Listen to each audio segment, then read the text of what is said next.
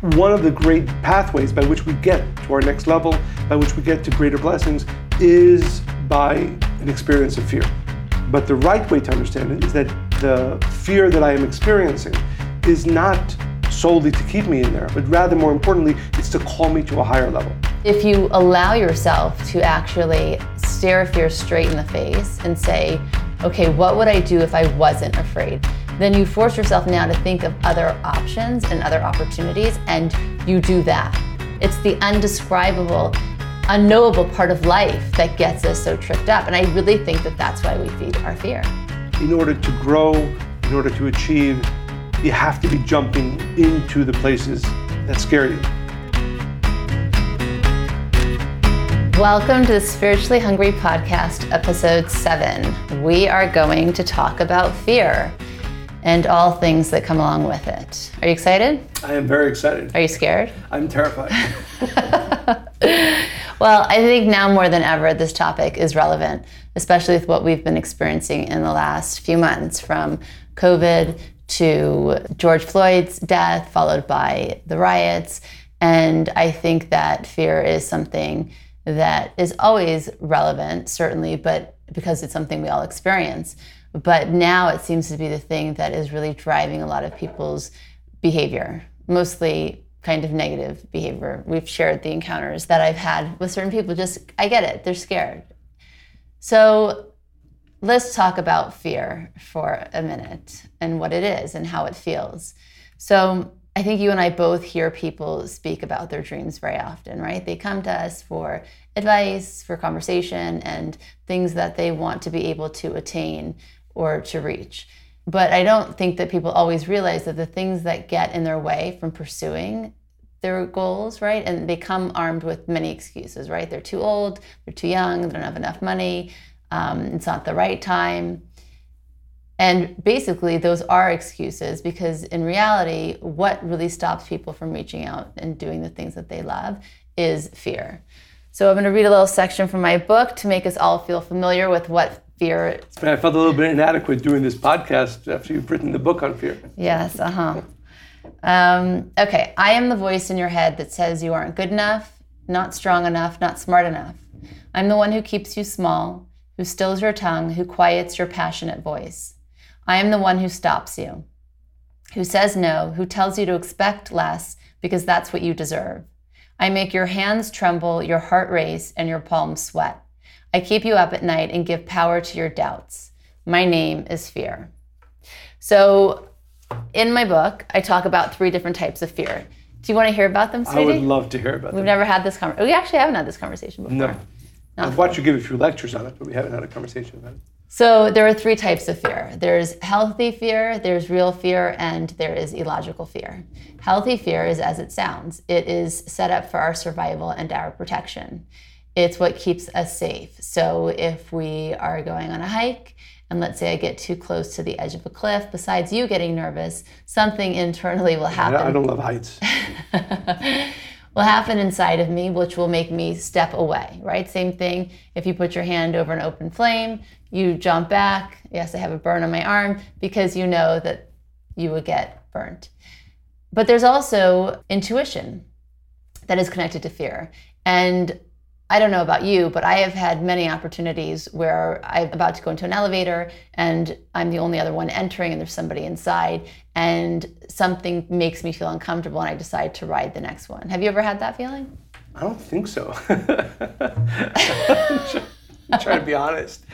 No. Why is that? I don't know. People in the elevators don't scare me. But in small spaces that you couldn't necessarily get away from. I think for women, obviously it's more perhaps of a danger than for men usually.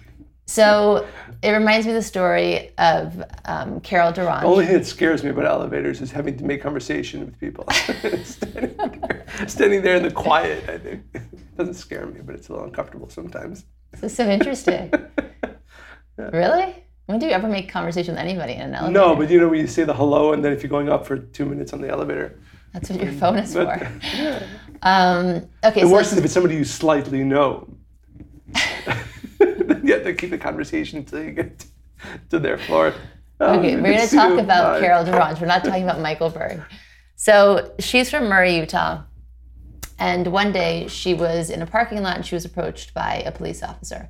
And he said, your car has been broken into and we've apprehended the suspect and we found some items that were in your car and they're at the station. Will you come with me to identify them? So she got that feeling that I just explained in the pit of her stomach where she felt that it was absolutely the wrong thing to do. So she asked to see his badge and he provided one. So then she decided not to listen to her intuition, not to listen to that healthy fear that was kicking in, and she got into his car. So they start driving down the freeway and she points out to him that they're going in the opposite direction of the station. And because she was already forewarned, right, internally, she had one hand on the door handle and he is driving the car and with his other free hand, he's trying to handcuff her. So a fight ensues. She jumps out of the moving car. He stops the car, comes outside, they're fighting, and she miraculously escapes. Then a few days later, she's looking in the newspaper and she reads a story about a woman who was kidnapped and raped on the same day that that happened to her. And she looks at the picture because they caught the person that did this, and she recognized him as the police officer that she saw that day, and it was serial killer Ted Bundy. So this kind of healthy fear is something that we need. And sometimes I get the question, well, how do you know, we can get into that a little bit later, but how do you know if it's healthy or not? Like you walk into a dark parking lot, right? How do you know? Do you want to know the answer to that? Tell me. So I would say it's never, in those situations, it's probably never bad to have a little bit of a fear that's not, you can't get hurt by having a little bit too much. Well, you're very cautious, yes. But the truth of the matter is, if you have that fear every day, let's say you park your car there every day because that's where you work. Maybe you should park somewhere else. You're funny today. My point is that if that fear comes up for you every day, it's not really your intuition, right? To know if it's your intuition really speaking to you, it's not based on something that happened in the past, or it's not something you're worrying about the future. It's something you're feeling in the moment. And if that's the case, it's not going to be happening every day of the week, right? Okay, so that's healthy fear. Then there is real fear, and that's based in reality. That's fear of things that do actually happen, like death and disease, losing our loved ones, our parents, right? These are fears that we all walk around with. But even with this kind of fear, it can be transformed into a motivator for growth. So let's say somebody fears getting a disease. Well, they can make better, healthy choices, right? To exercise, to eat well, not to smoke, not to drink in excess, not to have too much sugar. Right. Again, if somebody fears losing their parent, instead of ruminating around that negative thought all the time when you're with them, or not even telling them that you love them, or not enjoying your time together, well, you have an opportunity to really make sure that time together is meaningful and purposeful, and you are very clear about how you feel. Then the last is a logical fear, and that's the fear that we really get stuck in the most, and that is fear of spiders and heights and small spaces, fear of rejection, fear of failure. It's the thing that paralyzes us and stops us from actually creating the life that we want. It stops us from creating change, from pursuing our desires and our dreams. And that is the fear that we can all eradicate. Because I don't know if you remember, we were in London years ago before I wrote my book, and I was giving a lecture on fear, and I got lost in my Uber drive, because you really shouldn't take Ubers in London. I know that now, right? It's a very, very specific grid, and they have to study for years to learn it, right? Like 3 years, I think. And Ubers were new. In the States, I took an Uber, a big mistake. We were going in circles, and I started to get really nervous that I was going to be late. I remember this now. For my lecture. And this woman was on the radio, and she's talking about fear, and she had some callers, and they're like, oh, thank you so much. You really helped me cope with my fears, or you helped me learn to live with my fears. And I started to get really annoyed. I'm like, no, this is all backwards, because we really want to be able to eradicate fear. And again, there are certain aspects of certain types of fear that can be useful, but the 99% of the time where we are consumed with in the day is illogical fears. Yeah, I think it's interesting because Kabbalistically we know that it is true, fears is true for so many things, that the question always has to be, whatever I am experiencing, is it propelling me to do something, to change, to grow, like you said, or is it just paralyzing me? And I think one of the ways to know that it's something we want to eradicate is when it's something that is causing us bringing us into inaction rather than to action. Mm-hmm. But it's interesting, this topic, because, of all the things we've spoken about so far, It's the one that is we've never done, by the way, just so everybody knows, one of the reasons where I think we're laughing more, we've never done it with cameras. So it's well, so the funny thing is though, and also it might sound differently because we're in Los Angeles now as opposed to our usual setup at home in but it also feels in some odd way, like I think that when we do this at home, it's just you and I, when we still sit face to face, our eyes are locked, that's all the same. But I almost feel like we're on a date, like it's just the two of us. And now I suddenly feel like I'm an audience, which is so silly because we have an audience all the time. That's I just true. Don't feel it. So, right. Hi, everybody. Hi. So fear is something that we all feel. I think all of us feel it almost every single day, certain levels. And obviously there are times of extreme fear, and there are times of smaller fears. But I think that the way you want to begin your thought about fear and really overcoming them, getting rid of the ones that you really need to and want to, and overcoming those that are larger, is by understanding that fear has a purpose. I think, if you ask, and maybe everybody, our listeners should ask this question: do I think that fear has a purpose? Why is fear in our lives? I think, again, either because we're not thinking or we just accept it. Fear is something we know comes into our lives, but we're not always clear about the fact that it has a purpose. And if you have the spiritual view that nothing comes into my life that does not have a purpose, and ultimately its purpose is either for growth, for change, but ultimately for my benefit, then you have to take a step back and say, okay, if fear, whatever I'm experiencing, the smallest fear that I experience or the greatest fears that I experience, every single one of them has a purpose. Well, it's interesting because you can look at every emotion, right? Why do we have emotions, really? Why do we have sadness and anger and fear and pain? It's an indicator, right? It's to bring us to a certain awareness about ourselves. It's giving us data on what we need to pay attention to. Right. But I think exactly. And but the key is to become an observer, right? You don't want to become a fear-based person. You want to be able to recognize whatever the emotion is. In this case, we're speaking about fear, and saying, okay, well, what's the opportunity here? What is it telling me? What do I need to see? What do I need to pay attention to? But I think, again, I like to think of things in order. So to my mind, it has to begin with that, which is, I think, not a naturally intuitive thought that most people have around fear. Right? Most people, I think, experience fear as coming into their lives. Unfortunately, it's not something that I want. It's happening to me right now. But in reality, if we accept that there are no coincidences and that therefore everything that I am experiencing in my life, in this case, every time I experience fear, there is a purpose for it. There's a purpose for it.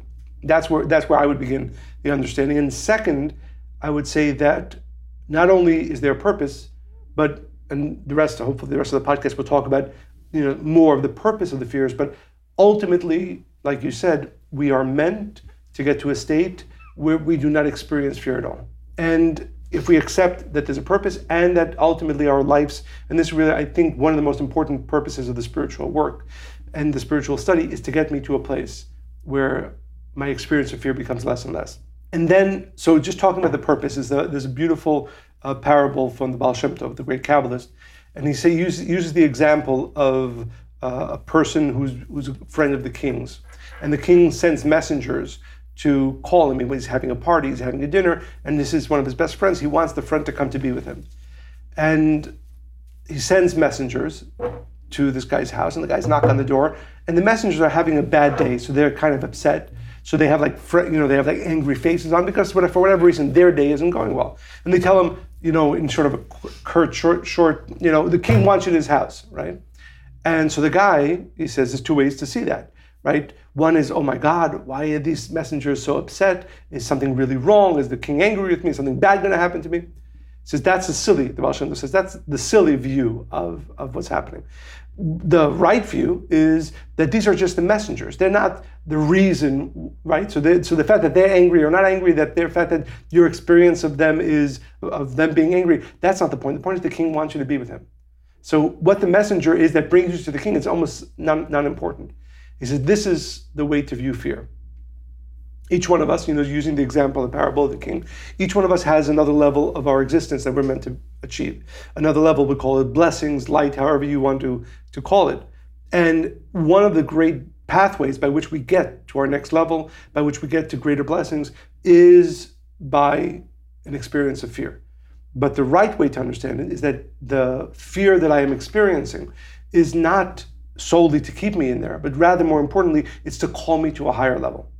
And that's the way that I try to experience a higher level of anything, of my life, of my blessing, of my consciousness, of everything that I am. But most people see fear and they see it as a stop sign, right? Oh, there's something that's scary here, turn around and run the other way. Right. But that, I think maybe one of the most important things that people will receive from this podcast is the fact that really begin viewing, and like everything, this is not something you're going to hear once and that's it, fear is gone. But not only, we've been experiencing fear for all of our lives, hopefully growing from it. But just to be clear, are you saying specifically fear? Why not a different emotion? Why No, couldn't sadness be the all of them are. catalyst for that? All of them are. All of the emotions. Yeah, all of them are. But fear is one of the biggest ones because it's one of the most constant ones for all people. It's also one that when we feel it, it really stops us and beckons our attention, all of it, right? Like especially extreme fear, like anxiety, or it's a danger. It's like fight or flight kicks in, right? And I think a lot of it is ancestral. If we were afraid of something and we didn't actually fight, right, that would mean death. So I think that a lot of times we're running really old software on what that fear is, and our reaction is therefore that way. Right. So the third point, so it has a purpose, and let's not get stuck in the fear. It's meant to bring me somewhere. And the third, and this I think is for me the most powerful one, and one of the more powerful motivators of my own spiritual study and growth, and that is that, and you read all the self-help books, and you can read, besides Fear is Not an Option, many books about fear that are, I think, on what we try to do often is stay the person that I am, but how can I either mitigate, reduce this fear? And the ultimate goal has to be that I elevate to a different place, consciousness, I elevate to a different experience, and then those fears have no control over me.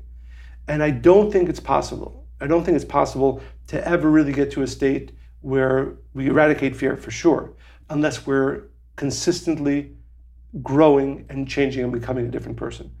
And I experience, and I think, and again, it's a question we have to ask ourselves all the time, if we see ourselves as spiritual people, am I experiencing less fear than I did a month ago, a year ago, 5 years ago? Well, usually it's the other way around for people, right? The older you get, the more fears you collect throughout your life.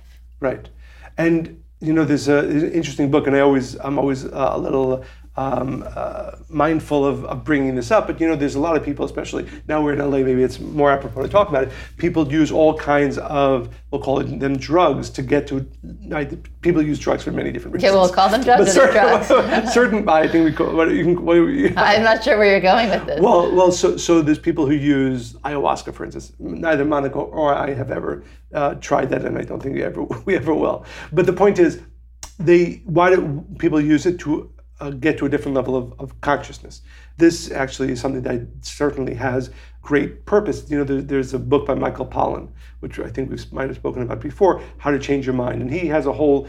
That's with the LSD, right? Really, they tried under medical supervision, microdosing and things like that. Again, I want to be very clear that we've never tried... But let's explain why we won't do that. But sorry, let's go. The point that I wanted to make, and this is for me was really beautiful, that there was a 60 Minutes episode about this book, How to Change Your Mind by Michael Pollan, and for me the most powerful part of that, there was a woman who was diagnosed with terminal cancer, and none of us should ever know from this, but I think every single one of us can imagine that the amount of fear and dread that must come to a person's mind when they are told by the doctors that there's nothing more that can be done, that this is literally terminal. And this woman took, these drugs in a medical setting, and and then she was interviewed, and she literally has no more fear of death. Yeah, that's interesting. And for me, that's where I want to get to, and I hope all of our listeners. But did they explain how she got there? Well, no, they use drugs. But what was But what is the science behind it, right? Right. So the point is, and this is really my point, and I want to talk about. You want to talk about why we. Well, I just think if you make a statement like that, it's easier for people. Like, well, why wouldn't they do it? And I think it's important to explain. Yes. But so the point is that when you experience a different level of consciousness, we'll call it, or a different experience of life, then the fears go away. The fears, and again, the reason I can talk about this so powerfully is because I've experienced it. Meaning I've had moments of spiritual elevation, we'll call them, right? Expanded consciousness. And in that moment, you really do not have other fears. And many of the fears that you have otherwise go away. When you have, and I'm assuming that many of our listeners have had, we'll call them, transcendent experiences, where whether it's from a song, or it's from a movie, or it's from a conversation, or it's from spiritual work, or from spiritual study. Those aha moments. It takes you to a different place. And sometimes it lasts, you spoke before about, that there are people who fear death or fear of illness, and they change the way they live. They change their diet. And, I can say this about myself. We try, with Monica's influence, often we listen to podcasts about health and wellness. And I know, and I'm sure many of us have experienced this, 5 minutes, an hour, a day, 2 days after listening to a podcast about that, your mind changes. You will do certain things differently. Then, of course, time goes by and you lose that thread and you go back to your old ways. But the point is, I have experience, I know you have experience, and I'm sure many of our listeners have experienced in different ways. For me, it's mainly around the spiritual study and the spiritual work that I do, where you experience a place of existence where fear does not touch. And right? I mean, you experience, right? I mean, again, different degrees, but I know that I've experienced places through the spiritual experience of study and the spiritual work where whatever fear I had before that no longer exists. Again, you come back down into this world, and then, of course, the fears begin rearing their heads again.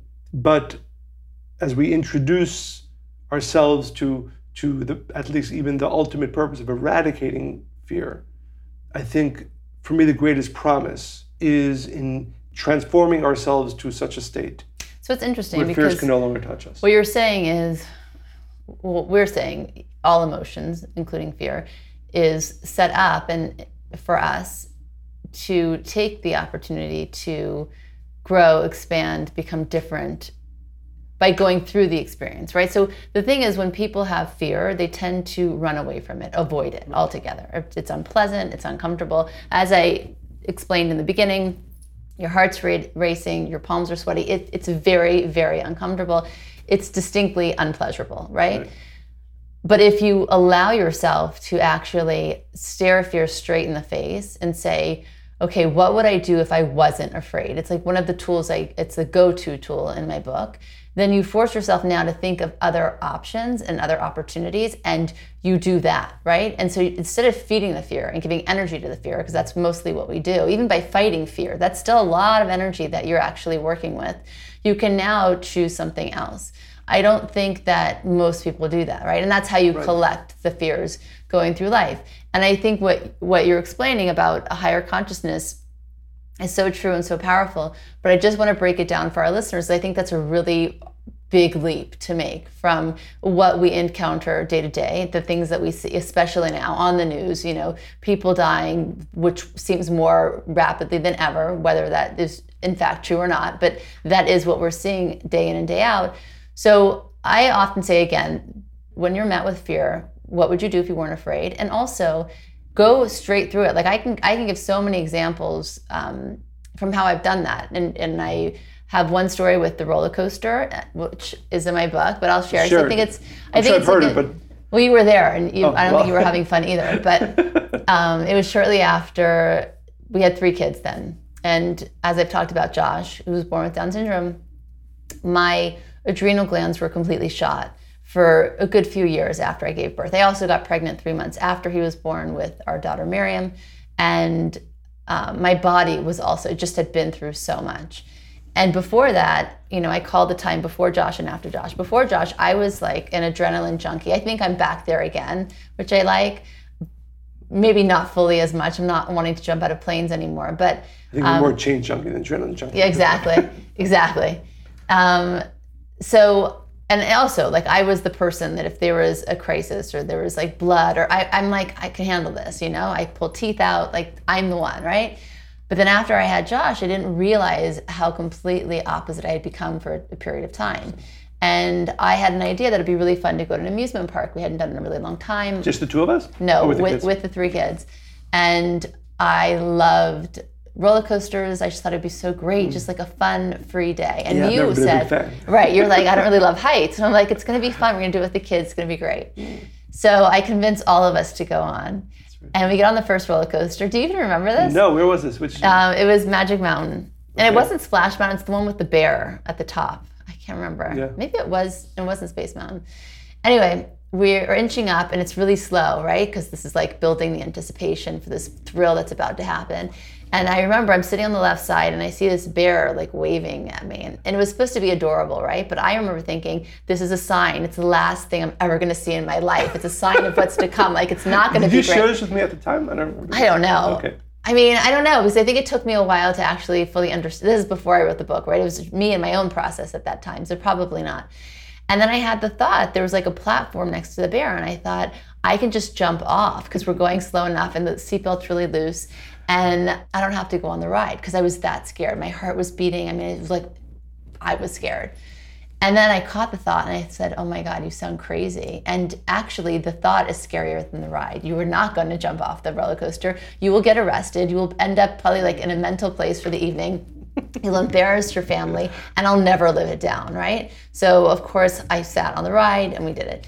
But then what I did that day, I forced myself to go on every roller coaster after that. And it's not that I even enjoyed the first one. Did you force me to go with you? I think I did. Or the second or the third. It's just I knew I would have had a new fear that day if I had given into it, right? And what I believe to be the fear of all fears for all of us, we can assign it to different areas of our lives, is the fear of the unknown. Because that's the thing, like, what is death, right? Of course we have that fear of losing. We don't want to lose our loved ones. We want to be with them forever. But it's also, where do we go, right? What happens to us? Is it painful? Where does the soul go? Like, these are the things that I spent a lot of time thinking about as a child. And and even when my uncle became schizophrenic when I was 7, that in my 7-year-old mind seemingly happened overnight, right? So it was like, okay, well, then what's going to be tomorrow, right? Everything's unknown. And I think that again feeds the fear that we're living in today. Everything feels so uncertain, right. which equates to the unknown, right? That's that thing out there. And I know we're going to talk about the remedy for fear because it's very much related to certainty. But I think that's the biggest thing. And as long as we allow ourselves to entertain that, expect fear to be a constant companion. Right. Fear of the unknown and fear of the known that can happen, right? Right. But, what if, But it's still unknown to you, right? So that's the biggest illusion. Right. Because we have enough information that we know what could happen, but the unknown is, well, will it happen? Is it going to happen to us? It's the undescribable, unknowable part of life that gets us so tripped up. And I really think that that's why we feed our fear. But if you, for a minute, pause and realize that the only certainty in life is the unknown, we never know what's going to happen. Like, we have a plan in the day. I'm going to wake up, I'm going to go to do exercise at this time, then I'm going to go do this, and I'm going to meet that person. And then the day may or may not go that way. We have no idea what's going to happen. Right. The only thing, not to challenge you, but the only other... challenge me, dare you. No. The only thing that I would add is that there are fears that we know how they feel because we've experienced them before. We don't want to experience them again, right? So I'll give you an example. My mother was very protective of us growing up. And I can't blame her. You mean overprotective? Overprotective. You can say overprotective, but I literally remember a few times where, like, she was literally, very distraught because me or my brother were home late or so on. So I would say I either, again, not blaming her, but I have some aspects of that. You've mirrored what you saw. Or again, but at the end of the day, it's my responsibility so. That's what I'm here for. So there have been, the three, I think, for me, most terrifying moments of our lives was revolving around the kids, right? There was one right on. I wouldn't say our lives. I'm saying terrifying for your life. Well, I wasn't scared that time at the beach. Really? No, I was laughing. Don't you remember? I'll tell the story. So we were. I was concerned, obviously, as I'm not like a negligent. Yeah, I mean, yeah, I was. But you were, but by the way, when you get scared like that, go ahead. So we were in Costa Rica with friends of ours, and we were staying in a house that was about, let's say, a half-hour drive from the beach. And one day we're looking over from the house to the water. I'd never been to Costa Rica. It seemed, nice enough. Our David, how old was he at the time? 12? No, Younger. I think it was 10 probably. 10. The family we were with, they had 2 daughters who were going down with the surfing instructor to the beach. And they said, because we only had 1 car, we couldn't all fit in the car, why don't the kids go down first, which was David and the 2 girls, their 2 girls. And with the instructor. With the surf instructor, and we'll join them. The car will then come back, and then we'll join them. So we said, sure. So we send David down, and the 2 girls, and so it takes a half an hour there, half hour back. So then it's a half an hour again for us to get down there. So it's an hour and a half has passed from the time that they left. We come down to the beach, and the surfing instructor is there, and the 2 girls are next to him. And it's about to be. It's about dusk, so it's getting darker, and the waves are significant, and many of them. And apparently Costa Rica is known for surf. And anyway, so we look for David, we can't find him. Literally telling the story, my heart drops every time I think about this moment. And we can't find him. We go to the instructor, he doesn't know where he is. And I start running up and down the beach. It's getting darker and darker. How long was this? You were hysterical. I don't know. You were very, yes. And then I'm running after you, but I was laughing. No, I'd like some of our listeners to share with us either through the email. I'm assuming many people would. No, of course, yes. But you went to like the worst possible place in your mind. Well, he wasn't. The surfing instructor didn't know where he was. He wasn't on the beach as far as we could look for him. Anyway, so this went on for probably, 20 minutes, running up and down the beach. It's getting darker and darker. It was almost sunset by the time. I think it was probably past sunset.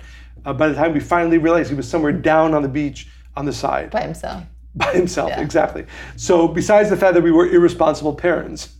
But my point is this, to challenge you. Yeah. Okay?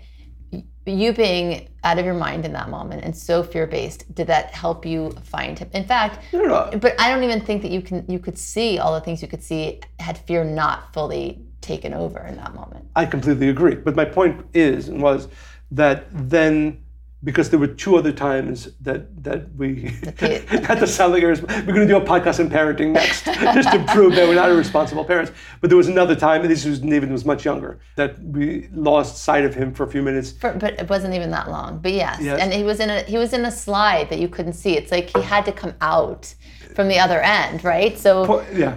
But the point being, one of the reasons that I am vigilant whenever we're at a beach or at a amusement park with the kids is because I've experienced what it's like, not having sight of your kids, young kids. So my only point was you said the fear of the unknown. I think sometimes it's the fear of something we've experienced that we don't want to experience again. And I'm not saying it's the right thing. Obviously, what we want to talk about is being able to elevate completely out of the realm of fear. Yes, and you are evolved. But let's say somebody else, right? They have a fear around their children, an extreme one. Right. So much so that it stops them from actually enjoying day-to-day things, trips together, life. They don't even let their kids go out because they have this knowing of what has happened or what could happen, right? Through small experiences that felt big at the time. And therefore, they're living a fear-based existence, and that also takes away from a lot of joy in living. Absolutely. Now again, this isn't after you because you are more elevated in that way, but this is where fear can go. For sure. And my point is that especially in the areas that are familiar to us, that we've tasted that, I think that's when you go full on and say, okay, I am not going to allow this fear to dictate or rule me. Right, and you're really feed it. And you're really great at that, where you actually like to jump into the fear. I remember I actually shared this in one of our fear lectures. There's a book which I really like the title of. The book was also good, but the title was "The Places That Scare You." Mm-hmm. I think that's really your message, which is that really, in order to grow, in order to achieve, you have to be jumping into the places that scare you. But I did want to say again, and kind of bring it back to what I think is, for me, certainly one of the most important thoughts around fear. Is that in order to really eradicate fear, you have to awaken towards trust or certainty in the bigger picture. So let's get to one of the questions we got surrounding this topic. She writes, 10 years ago at 34, I had melanoma. I had 2 tiny kids and it was incredibly scary. Since then, I've been very diligent about getting checked and taking care of myself. In the past few months, I've had 2 more precancerous moles removed. My head and my heart are having a battle around this. I know how important it is to stay positive and take care of myself. I believe with certainty that there are lessons and growth in every experience, and I must have more to learn around this or it wouldn't be happening again. On one hand, I trust this. On the other, I'm petrified and I feel like my body is just a giant skin cancer waiting to happen. This thought won't get me anywhere, and I don't want to somehow manifest more bad with thoughts like this. I'm just having trouble reconciling it. How can I release the residual fear and step even more fully into faith when it feels so scary? It's like I know in my head what to do, but I can't get it to 100% translate because there's a lot of fear around it. I hope this makes sense. Wow, it's a very powerful story and a very powerful question. And I think that this is something that, to some degree or another, we all will experience in life. At the end of the day, and this is why I think overcoming fear through growth is one of the most important things we need to do, we must do. If we understand that fear, and certainly these types of fear of death, fear of leaving behind family, children, young children, the scariest things that we can imagine, and I don't want to say unfortunately, I think we've all imagined them. I don't think there's anybody listening to this podcast who hasn't, whether because they've gone through something or simply for other reasons, have had these thoughts. Terms of Endearment, that movie. I've never seen it and never will. I can never watch it again. Yes. It crushed me. I watched it as a child. And this is what makes me, as I said before, so certain in this prescription, that I have had, as we all had, moments of fear and then moments of transcending that fear through spiritual study, spiritual work, and spiritual elevation. I don't know of another way of really being able to get to a state where we overcome fears and ultimately, I believe, completely eradicate them from our lives without achieving a higher level of consciousness. And once you experience it in small doses, you can then expand that to believe that you can actually eradicate fear completely. So that means that unless you can get, you can read all the self-help books and you can get all kinds of great tips, how to get through this fear, how to get through that fear, but you cannot completely eradicate fear. And not even sure you can even truly overcome many of our life fears that are so common to every human being unless you are expanding your consciousness. What does that mean? First, get to a state where you really trust. Kabbalists often call it the creator. People like to call this force the universe, that there is a system, that there is a process that is set forth for my soul and that it's ultimately for my benefit. Ultimately for my benefit. Doesn't mean that I'll get everything that I want or that everything will work out as I want it from where I am now, but that ultimately it is for my benefit. That's the first. And second is that, and we use these terms a lot, and my father, the Rav, would often use this term, the illusion of this world. And I think it was Einstein who said that this is that our world is a very persistent illusion, but an illusion nonetheless. But we buy into it. We believe, because this is what our daily experience is, that this is all that there is, and everything that my eyes see, my hands touch, that's what there is. But then you have those moments of transcendence that I've experienced, that you've experienced, that I believe almost all of our listeners have, which means that we can get to a state where it doesn't bother us, even death. Like I said before, for me, that is the most powerful thing that I know, and this is where I hope to get to in my spiritual work, where I get to a state where I am not afraid of death at all, because I experience a realm where that fear does not make me upset or sad or in any way feeling a sense of darkness, right?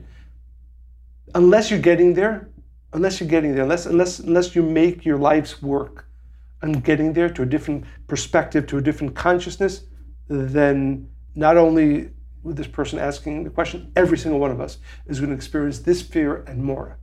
So for me, one of the most powerful motivators today, as I sit here now, and I hope, throughout my life, to continue to grow and to change and to achieve a higher, more expansive state of consciousness, is because I want to eradicate fear.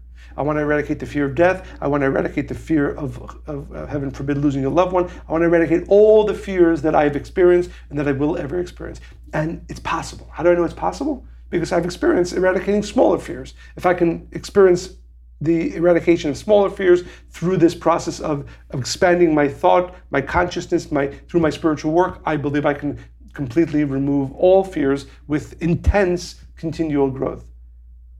So, not necessarily answering all the questions, but I think what I would say is you can get to a state where you have completely removed these fears. And I believe that by deepening your understanding and elevating your consciousness, a transcendent consciousness, and I hope, I'm always concerned when I speak of these higher concepts that, maybe I'm not explaining them properly or they're too far beyond where most of us are, but I feel very strongly that this is the only ultimate way to get to a place where we can eradicate fear. Well, obviously, I totally agree with you. Do you think I've explained it? It's clear. I think that it's very lofty. I think I'm gonna try to bring it down a bit because I can really relate to her question, especially as a mother. So the first thing I would say is each one of us individually needs to ask ourselves when we find our state of consciousness here that's consumed with worry and doubt and fear, is what is fear stealing from you?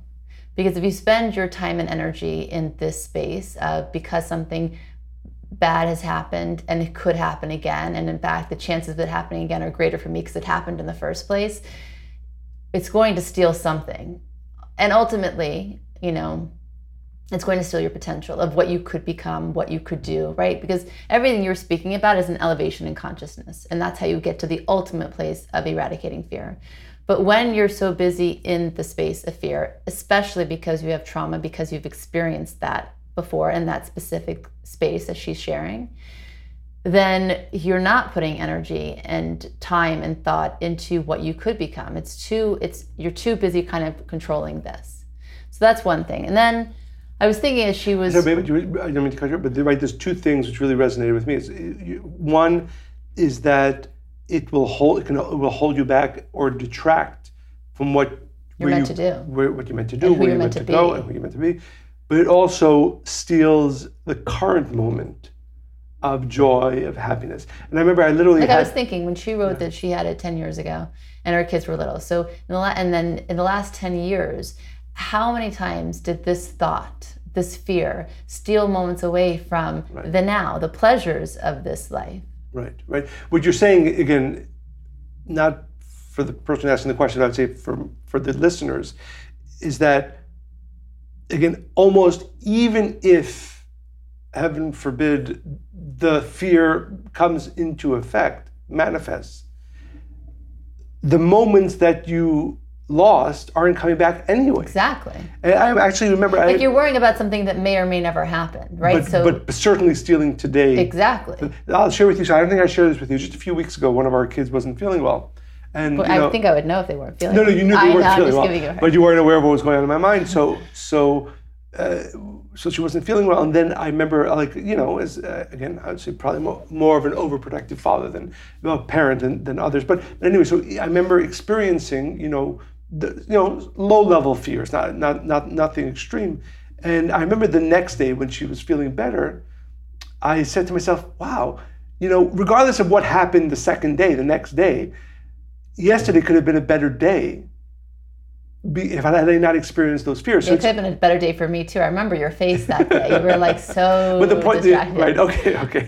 But my point being, again, that nothing positive comes. Nothing positive comes. And it doesn't change anything. It doesn't Nothing, change no the situation. change occurs. It just adds chaos. Exactly. As a matter of fact, almost definitely we can say that there is a loss of happiness, enjoyment, pleasure from the days and the moments that we allow fear. Even if they're logical, certainly if they're illogical, if they're based on something, if they're baseless, they're stealing. Right? That's right. They do nothing. But I do think that we need to spend time and work on ourselves to really be able to elevate out of them. So here's the thing, though. In other parts of our lives, we go to great measures to make sure nothing's stolen from us. This is the irony, right? We lock our houses, we put our money in the bank, we put our jewelry in safe deposit boxes, we lock our bikes even, right? We go to great extents to protect the things that we think are valuable. But when it comes to ourselves, we really do let fear steal all the time. And one way that I've worked with people to get them to be able to stop that is to look at your life, the way you're living it, think about all the fears that you have, right? That you're living with day to day. And imagine how your life will be 1 year from now, 5 years from now, 10 years from now, if you keep feeding the fear. Just picture your life, right? And I have them really like feel that, like bring it, make it really visceral. And then I say, okay, now let's say you've worked to eradicate the fear, right? You're not going to feed it anymore. What does your life look like 1 year from now, 5 years from now, 10 years from now? And I think that's a very sobering thought. I think that, by the way, I think that's terrifying, and I think that's a good fear to have, right? Because when you look at it that way, you're like, wait a second, I'm not willing to waste any more time here.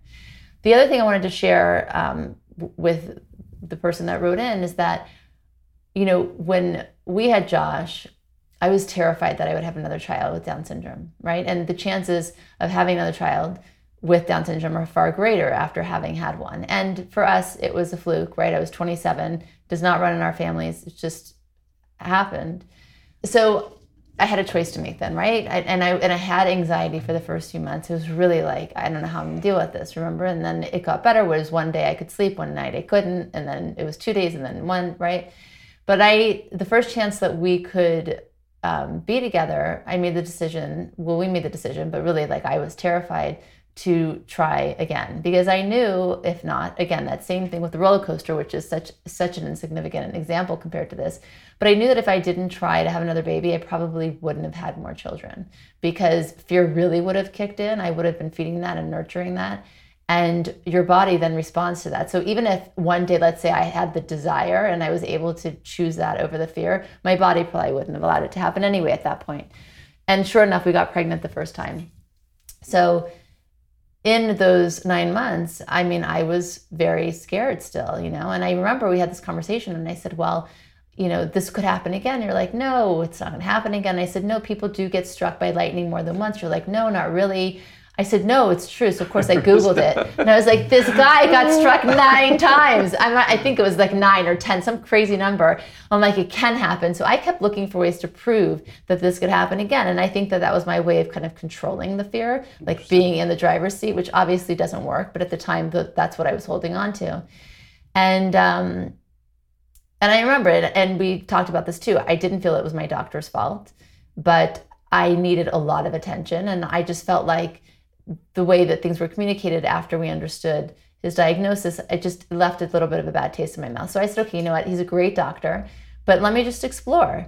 So we went on 3 different interviews, remember? Yeah, it was a lot of fun. So I asked some girlfriends, you know, can you give me referrals? The first doctor we went to smelled of onion. And I remember now, I forgot about that. I walked in, I was like, I gotta get out of here. I could not. Just onion everywhere. The second doctor was so old, I thought he might not be alive by the time I was going to give birth. And then the third doctor was the most entertaining at my expense. And we went into her office, and it's in the building was this weird building that like there's just a door and just nothing else. You just walked by the building. No signage even, right? Right. And we walked in, and we go into her office, and there are frogs everywhere, glass frogs, figurines. She even had a little frog pendant on her jacket that was eyeballing me the whole time. She clearly was obsessed with frogs. And I told her the history, that this was the 3rd pregnancy, and about Josh and my fears even, and my hopes for this new pregnancy. And she looked at me straight in the face and she said, you, with your shit luck, no more baby for you. And I remember sitting there thinking, wait, I said, I don't think you understand. I thought maybe because her English wasn't so great. I'm like, no, you don't understand. Baby in my stomach, I'm pregnant. I'm pointing, right? And at this point, you are hysterically laughing. You're bright red. And she said, no more baby for you. And you got up and left. And I'm sitting there because you were laughing so hard. And I'm just looking at her like, so needless to say, my first That's the one we chose. My doctor, my original doctor, I decided I was just going to go back and have an honest conversation with him about my expectations. But when it comes to fear here, see, if I didn't actually face it, right, challenge it, and say, okay, I want to be able to become somebody else in this process. And I grew tremendously in the pregnancy with Miriam and the birth, because that's really when I understood how far I had come in that 9 months. I remember when I was giving birth to her, which is the hardest part for me. And I always wanted to have a natural pregnancy without any drugs, any kind of intervention. And I almost did it with her. I did it with Abigail, our fourth, but I almost did it with Miriam. And I remember that at one point, my blood pressure dropped, hers did. They'd given me Pitocin, and my body had a very bad reaction. And I remember as my heart, because I could feel really out of it, and I saw your face, and you were super concerned and scared. And I remember I didn't read yet. Fear is not an option. And I remember thinking, like, I surrender, that I am completely yours. And I was speaking to the Creator that if this is my time, of course I don't want to die. I'm gonna cry now, but if this is what's meant to be, I'm yours. Like, I surrender, right? And I never had that. I had never had such a peaceful feeling like that in my whole life, where I just became one with where I came from and where I would ultimately go back to. And that was the expansion in consciousness. And I think then when I had Abigail, I was working with the Creator. Like, we were partners in her delivery, and I didn't have any drugs, and I labored mostly at home until I gave birth. So you absolutely, for me, with all of my pregnancies and all of their births, I was able to see how you can actually, by expanding your consciousness, by connecting to certainty, eradicate fear. Now, to maintain it is obviously work, but those are the highs, right? I mean, there's a few things that really both resonated with me and brought up really, I think, important points, that we tell ourselves that we can control everything. And fear is, oh no, but this is the one thing I don't think I can control right now. Oh my God, right? The real reality is that we control almost nothing. I mean, we don't control our breath, we don't control our life, we don't control our kids. So either you are terrified at every moment, or ultimately get to a state where you're not scared ever. And I think when you talk about surrender, because we are surrendering every moment anyway, right? When I take a breath right now, am I in control of that breath? Of course not. My body, and right, and we believe there's a Creator, there's a force that is not only assisting me to be able to breathe and be alive from second to second, but also, that is both in navigating my life, my children, my health, and so on and so forth. We can control almost nothing. So what does that mean? That means that you really have to surrender to life, right? And not into the process of life, I think. Into the process. You have to believe, you have to trust the process of life. It doesn't mean everything's going to be exactly as you wanted, nor will it be directed by your current desire, but that ultimately it's for your benefit and for your family's benefit and for your soul's benefit. But that we really control very little. And that ultimately, what I call an expansive consciousness, transcendent experience, surrender, all those are the same. It's a different way of living. It's a different way of living. And not to be too lofty again, because we all, I think, straddle those two worlds of real consciousness, of surrender, of having trust and certainty that there is a powerful force that is helping direct my life and that I have very little, and falling to, oh my God, I need to be able to control this doctor's appointment. But if you really have, and I think this is just a truthful view of our lives, that I can control very little. I can control very little of who my children become. I can control very little about my life and how it goes. Of course, there are things that we can't control, and we need to invest the time and effort in those, not to discount that. Even this, like if you start a business, you don't know if it's going to flourish. When you have a child, you don't know if they're going to thrive, right? We make a lot of assumptions in life, and we base our lives around those assumptions. When we wake up, actually, is when we realize that those assumptions are false, right? When those crack, and then you kind of get our attention. But it doesn't have to be that way. You can choose to expand your consciousness and grow your certainty simply by making different choices every day. Right. Ones that are not based in illusions Right. and assumptions. Right. And again, to me, it's almost silly what we arbitrarily decide to be the thing that we are fearful about. Right. You're on a plane and you're suddenly terrified, oh my God, is this plane going to crash? Because there's a bump suddenly. Yeah. Right? A really bad turbulence. But you're not afraid, oh my God, how am I taking my next breath? You are as control of both of those things. Night. Yeah. I mean, who says you're going to wake up in the morning? Exactly. Yeah. So the point is, for me, I often like to, although I think taking the spiritual understanding is the next step, but first start with logic. Logic dictates you either are terrified of everything or you're terrified of nothing. Because there is much more, by the way, it's much more logical to be afraid, oh my God, where's my next breath coming from? That my body's going to actually do it because I know that I can't control that, as it is after the bump on the flight. It's more, right, you should be more scared about your next breath than the bump on the flight, than, oh my God, what's going to happen to the flight?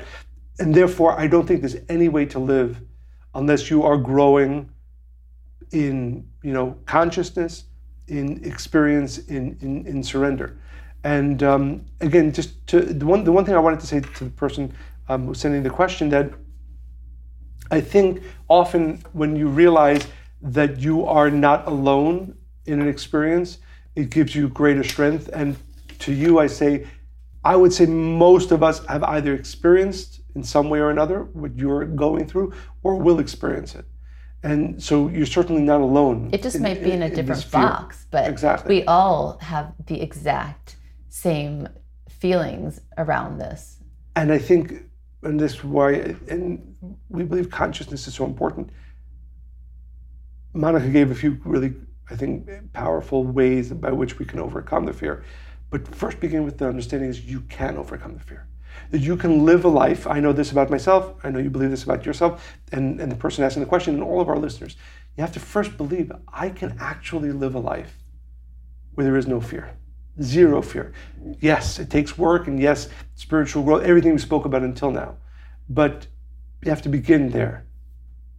Absolutely. And I want to just share this one last thing with our listener who wrote in. It's an affirmation to replace fear with certainty, trust, and love. And I think affirmations are really powerful because, like we spoke about a few weeks ago, if you say something enough, you're going to believe it. So make sure that you're choosing what you want to repeat over and over again. This is it. I'm fully capable of handling any challenges that arise in my day and my life. I trust everything that happens to me is for my greatest good. Fear is not an option. I have total and complete trust in the Creator. I choose to connect to the light in every situation. Fear is not an option. I meet every event and circumstance with certainty it will work out for the best. I am whole and complete. Fear is not an option. I can achieve my greatest goals and dreams. I am living in and as my truest self. Fear is not an option. Beautiful. Also, not if everybody knows this, Monica read from her book, Fear is Not an Option. So I would strongly recommend every single person listening to this to get that book. But I want to share one thing. One of the things that one of the tools that I use whenever there is fear, and anybody asks me for a tool, I think it's a very powerful Kabbalistic tool. We know that Kabbalistically there are different letter combinations. One of the most powerful that draw light. And again, we're probably going to have a podcast about meditation and using these tools. But there's what's called the Tetragrammaton, 4 letters that are conduits of the light of the Creator. So whenever anybody comes to me and says, what is a tool that you can give me to overcome a fear? It's to meditate upon these 4 letters and to see light coming out of those letters, and that light surrounding you with the light of protection, with the light of health, with the light of certainty, the Yud Kei Vav Kei, or the Tetragrammaton. And again, you envision that if you can in your mind, or just look at it on the page and then close your eyes and see light coming out of it that surrounds you, that protects you. And I know for myself, and I know for many people that I've given this tool to. It is a very, very powerful tool that we actually should, King David, the ancient biblical patriarch, said that you should put these 4 letters in front of your eyes all the time. And I know for myself, again, this is one of the most powerful tools to remove fear. You see those 4 letters and you envision, meditate upon light coming out of them that surrounds you with the light of the Creator, that surrounds you with protection, that surrounds you and removes any type of darkness, any type of fear. The final thing I'd like to share is actually a quote from Kipling, which I find both very powerful and as it relates to fears. Of all the liars in the world, sometimes the worst are your own fears. That's and powerful. that I think is a thought that we want to leave our listeners with, that fear is really a lie. And it is often a lie that we allow to steal so much from our lives. Thank you for joining us, and we look forward to more episodes. And please continue to send your questions into Monica and Michael at Kabbalah.com. And we continue to get to as many of them as possible throughout these podcasts. And I hope you enjoyed listening to the podcast as much as we enjoy recording it. And most importantly, I really, hope that from listening to this podcast, every single listener gets at least a little bit of either consciousness or a thought that can remove, even if it is a small fear, from their lives. Well, what I feel really strongly about is now get up in this moment and take one step towards eradicating fear. What are you afraid of? Go out and do it. Absolutely.